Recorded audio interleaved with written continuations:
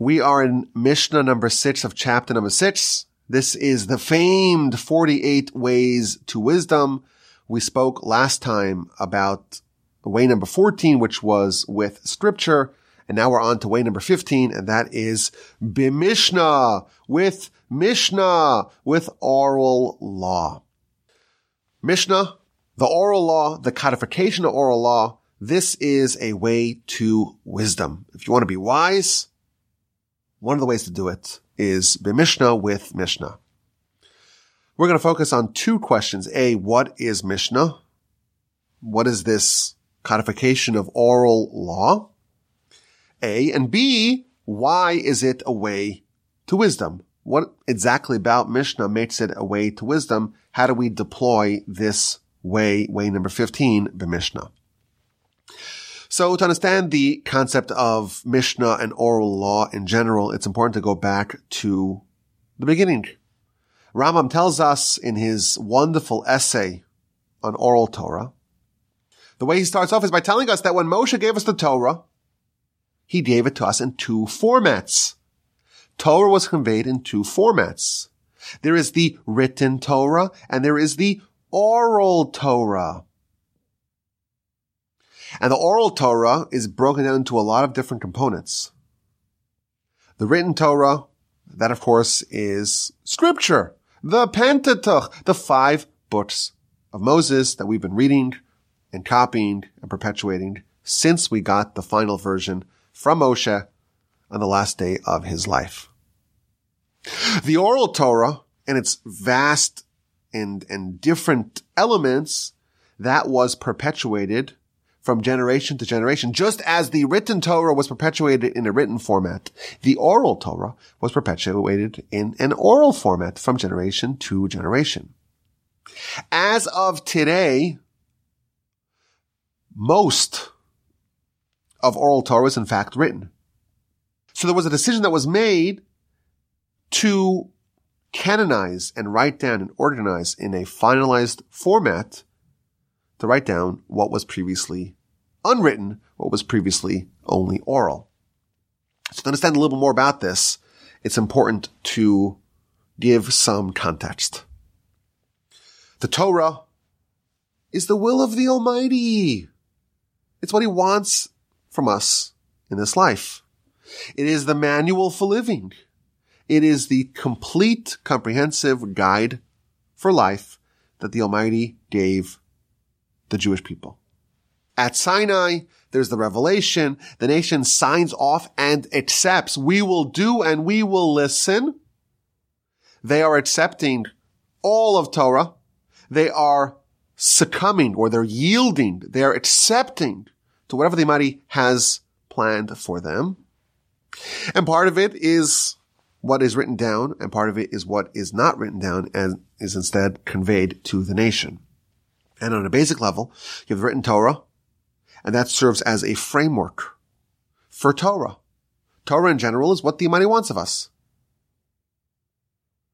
The framework of that is the written Torah. The body of it, the essence of it, the actual details of it is the oral Torah. And this very unusual means of conveying this collected corpus of Torah, that's unique and is completely ingenious, of course. This is a way of perpetuating an enormous body of law and philosophy and really a complete comprehensive guide to life. To do it in a way that humans, fragile, fallible humans who undergo a lot of trial, tribulations, expulsions, being marginalized in every way, we can perpetuate Torah and we can maintain what the Almighty gave to Moshe and Moshe gave to us. We can maintain that in its pristine accuracy for decades, for centuries, and for millennia. That's how the Almighty gave it to us, and that's how it was perpetuated for many, many centuries. There's the written Torah that everyone can read, everyone's encouraged to read and know really, really well. And that serves as the framework, and then the understanding, to actually understand what everything means and how it's applied, that is conveyed in the oral tradition, teacher to student, parent to child, generation to generation. There came a point in time where the Mishnah was written down. Now, the Mishnah is an element of oral Torah. It's not all of oral Torah, because you also have the Talmud and the Halacha and the Kabbalistic literature. A component of oral Torah was written down. It was written down under the aegis of Rabbi Judah the Prince around the year 200. So, to simplify it, about 1,500 years elapsed from Sinai, from the times of Moshe, until the times of Rabbi Judah the Prince. And for about 1,500 years, the oral Torah was completely conveyed in an oral fashion. And then it was codified with the writing of the Mishnah, which is the subject of this way number 15, Mishnah. It was finally conveyed 1,500 years after Sinai by Rabbi Judah the Prince. Now, it's important to note, this is a subtlety that a lot of people miss. Rabbi Judah the Prince was not the first one to write down the Mishnah. Everyone wrote. Everyone kept notes. All the way back to the times of Moshe and Joshua and the elders and the prophets and the judges and the kings, etc. Everyone always kept notes. The fact that there were written versions of oral Torah, that is as old as Torah itself, or at least Torah in our hands itself. What Rabbi Judah the Prince did was he codified it. He took the oral Torah and the part of oral Torah known as Mishnah, and he made a uniform, authoritative version of it. He assembled all those writings and he organized it and systematized it and made it in a uniform fashion and made it a finalized, canonized version of oral Torah, at least the Mishnah part of oral Torah. And he did this for a reason. Even though it is prohibited to codify, to canonize oral Torah, he did it because there was a pressing need to do so. Rabbi Judah the Prince and his academy and the Sanhedrin at the time, they foresaw that the capacity for our nation to continue doing what we have been doing for 1,500 years, to perpetuate the Torah in the written and oral fashion, the way it was done since Sinai, that capacity was diminishing. There were fewer sages, and there was less stability, and there was more expulsion and dispersal, and there was a fear, there was a concern that the nation would forget parts of Torah. And of course, that would be a catastrophe, because if the Almighty gives us the Torah with the explicit command to make sure that we perpetuate this and never forget it, if there is a threat to that continuity, that is a critical, existential threat to the continuity of our nation, and by extension, to the continuity and the vitality of humanity. And therefore, these great sages made a consequential decision to codify the oral Torah, at least the Mishnah part of oral Torah, and thereby ensure that the nation can continue. I want to stress, this was a decision that they did not make lightly. The Torah itself prohibits the codification of oral Torah. You are not allowed to do what they did. But just as a surgeon would amputate the leg of someone to save their entire body, so too, it is better to violate one law in the Torah to preserve the entirety of the Torah and to preserve the continuity and the vitality of the nation. This example, by the way, of the surgeon amputating a leg to save the body is the exact example that Rambam himself gives. So you have an incredible decision done by Rabbi Judah the Prince, who was the head of the Sanhedrin, together with his colleagues, to codify the Mishnah part of oral Torah. And the reason why they did it, even though it is prohibited to do it, you are allowed, in fact required, to violate one law if that is the only way to maintain the entirety of Torah going forward. And therefore, we have an incredible work done by Rabbi Judah the Prince and his colleagues. It's known as Mishnah. And it was, again, as I mentioned, a finalized, codified, canonized version of oral Torah. Then it was broken down into 63 different books, 6 different general sections. And this is a succinct delineation of oral Torah. Now, we'll note that while the great sages wrote down, codified, canonized oral Torah, they only did it to Mishnah. Mishnah is almost just the laws, just the abstract, just the heading of oral Torah. They took, let's say, if you imagine all of oral Torah, you imagine it as an encyclopedia with 5,000 books. Take just the first couple of lines of every entry. None of the details, none of the applications. Leave out a lot that's still maintained in its original oral fashion. But write down just the laws, just a quick, very terse, succinct version of all of oral Torah. That's what they did. And about 300 years later, the decision was made to continue the codification of the oral Torah by writing down the Talmud. And what the Talmud does is it fills in the details. Every Mishnah is like the heading, and then you have the many, many pages that accompany a few lines of Mishnah known as the Talmud. But again, we have this Mishnah, and it's the collection of all the teachings, of all the laws, of all the traditions, of all the centuries, taking the headings of all the laws of oral Torah and codifying it in a finalized version. And this monumental effort was done by, of course, by Rabbi Judah the Prince. He was the leader, but it was done in collaboration with hundreds of sages, and it took a long time to do it. But ultimately it was done.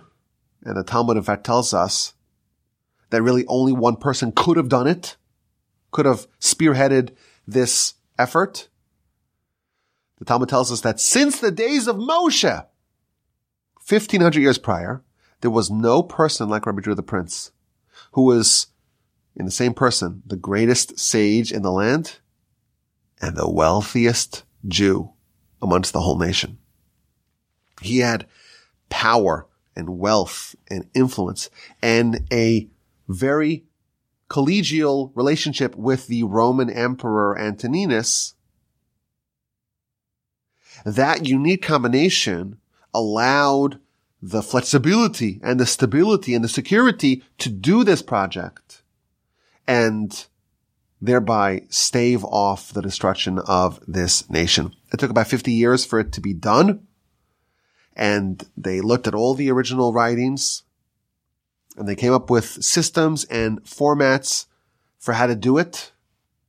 And again, they left a ton of the oral Torah still oral. And that's why there's a need for the Talmud and other future writings of oral Torah. And they wrote it in a way that still maintained the flavor of the original oral form of instruction. But everything was organized and systematized for the first time. And of course, the result is an absolute masterpiece. It's all of oral Torah. Again, not the details, just the Mishnah layer of it in this incredibly lucid writing. The Rambam himself writes that Rabbi Judah the Prince was the greatest writer we've had in our nation's history. He was able to infuse all this meaning into these words. And Sages tell us that every word of Mishnah is replete with insights, with laws, and with secrets. And our sages have also told us that it was written with tremendous divine assistance. And of course, a couple hundred years later, the Talmud was written to continue this tradition of when there was a need to add more to this corpus, they added more as necessary. And just as the Mishnah left over a lot of the oral tradition still oral, the Talmud did the same, but it expanded the base of oral Torah that was in fact canonized and written down. Now, what's really beautiful about it is that it's written in such a fashion that it necessitates further study. So, for example, this is a classic example of Mishnah. You have one Mishnah in one book that says a law. And you have a second Mishnah in a second book that says a very similar law or a very similar circumstance, but not exactly the same, and opposite rulings. So you have two scenarios that seem to be very similar. And in one case, the law is X, and the second case, the law is Y. Both of them were canonized by the same group of sages under the leadership of Rabbi Judah the Prince. This happens all the time. And that was done on purpose. Because one of the means through which the Mishnah was written, or one of the systems that Rabbi Judah the Prince employed, was deliberately talking about the exact point of departure, the point of separation between X and Y. And he'll present just the two cases that seem to be the most similar, most parallel to each other, but fall on either sides of the law. And that forces us to notice the nuance that separates the two cases from each other. And all that's by design. It's forcing us to ponder further, to understand the fine difference that separates the two cases, and thereby to preserve the law in its original way. What results is a handbook. No one says that all of oral Torah is found in the Mishnah. But all the headings, all the subject matter of oral Torah is found in Mishnah. And perhaps this is why it is a way of wisdom. The word Mishnah means repetition.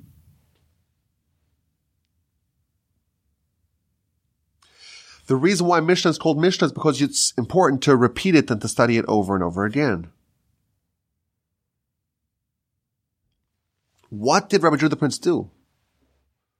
He took oral Torah and he took just the laws of it and he wrote it down and canonized it in a way that it can be reviewed and it can be adopted and absorbed as a framework for all of oral Torah.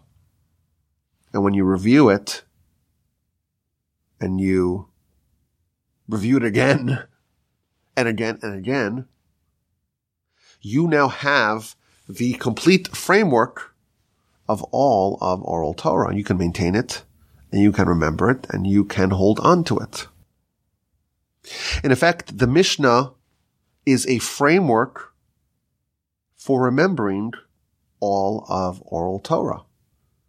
Not, of course, all the details, because you need the Talmud and the other writings of oral Torah to really round it out.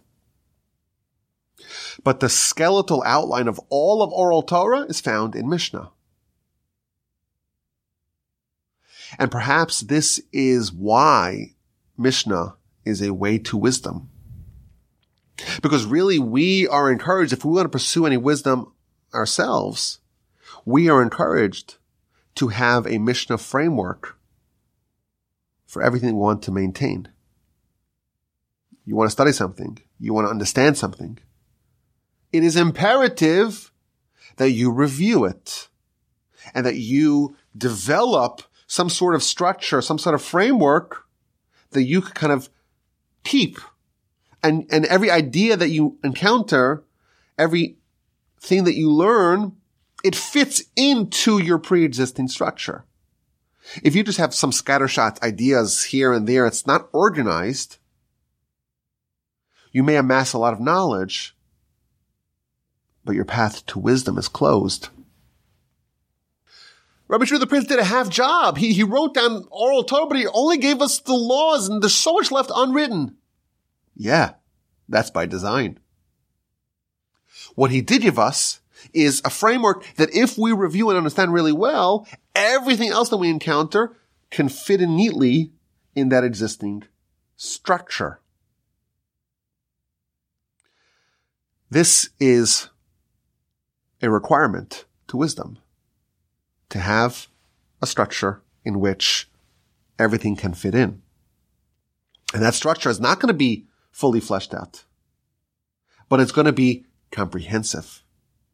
And if you have a comprehensive structure that you repeat and review and study and really understand, then every little node, every little bit of wisdom that you are able to absorb, it has a place. It fits in to the bigger picture. Now, there are other works that can fall under this category. So, for example, Maimonides, Rambam, where he wrote the 14 books, the Mishnah Torah. That too leaves a lot unsaid, but it does present a comprehensive framework in which every bit of knowledge can fit in. The Shulchan Aruch, similar thing. It takes all of Jewish law and organizes it. And in every law, you know where it fits in. But I think in anything that we want to study, we have to have the big picture. And the big picture, the more comprehensive it is, the more it is fulfilling this way to wisdom of Mishnah, where you study something and you understand it, but you understand the structure, the outline, the framework of what you're trying to get.